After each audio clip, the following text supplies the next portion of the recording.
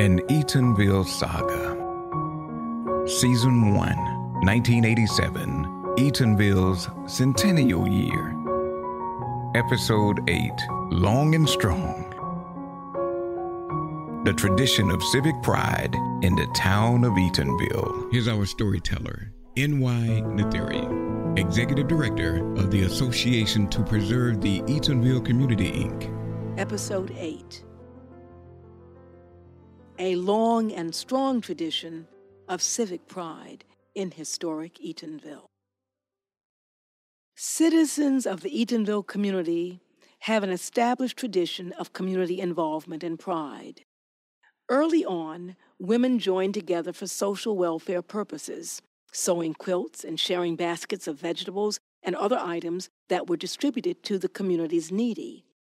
The household of Ruth had an Eatonville chapter whose records show an active membership spanning from the late 1880s to 1968. You ask, what was a household of Ruth? The household of Ruth was founded by Patrick Henry Reason in New York City. The household of Ruth of America and jurisdiction was a part of the Grand United Order of the Oddfellows in America and jurisdiction, an example of early civic organization by African Americans.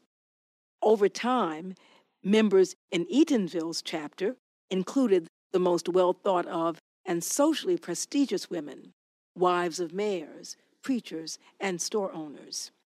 As Eatonville grew and its needs changed, the citizens' civic involvement kept apace. By the late 1950s, for example, Eatonville recognized its need to organize a volunteer fire department.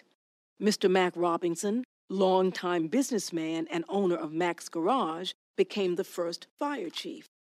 The Women's Auxiliary, whose membership roster included many of Eatonville's community leaders, formed immediately to support the men's efforts. A constant of the Eatonville community has been its citizens' reservoir of civic pride. We see it initially with the 27 founders in 1887. It continues at the turn of the century with the energy and dedication of the sewing circles and women's clubs.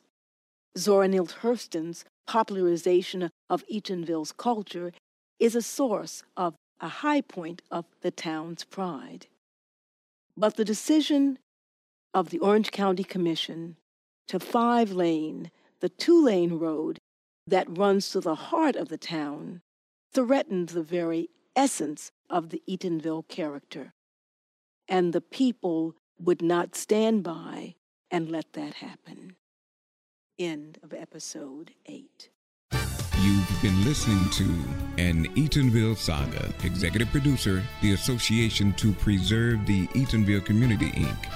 Podcast concept and storyteller, N.Y. Nathiri, Eatonville native, and the Executive Director of the Association to Preserve the Eatonville Community, Inc., PEC. Produced and directed by Ken Moore. 2021 copyright by the Association to Preserve the Eatonville Community, Inc., all rights reserved. Thanks for listening. If you would like to support our podcast by giving, you can give to PEC at www.give2pec.org. That's www.give2pec.org.